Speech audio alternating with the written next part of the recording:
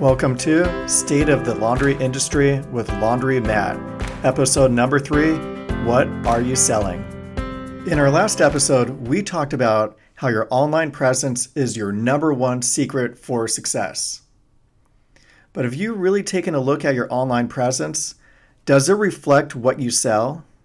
So what I mean is, if you offer wash and fold and somebody went to your Yelp page, does it really show that you do wash and fold or pick up and delivery for that matter?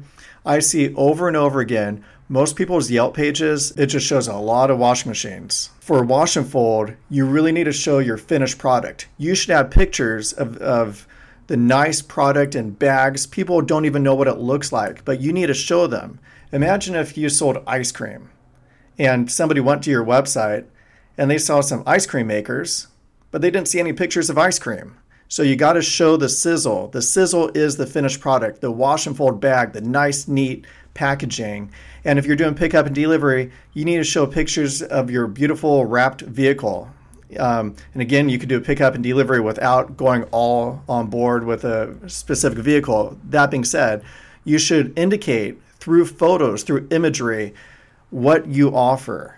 And that has to include, if you're doing wash and fold, it needs to show that you do wash and fold. And if you do pick up and delivery, you need to show it. And you also need to say it. So take a look at your Yelp page, your Google My Business page, and other places. Does it just show a laundromat?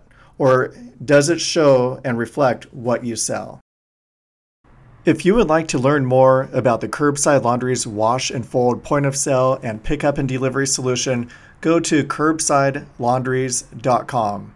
Also, if you enjoyed the program, please subscribe on our YouTube channel and give it a thumbs up.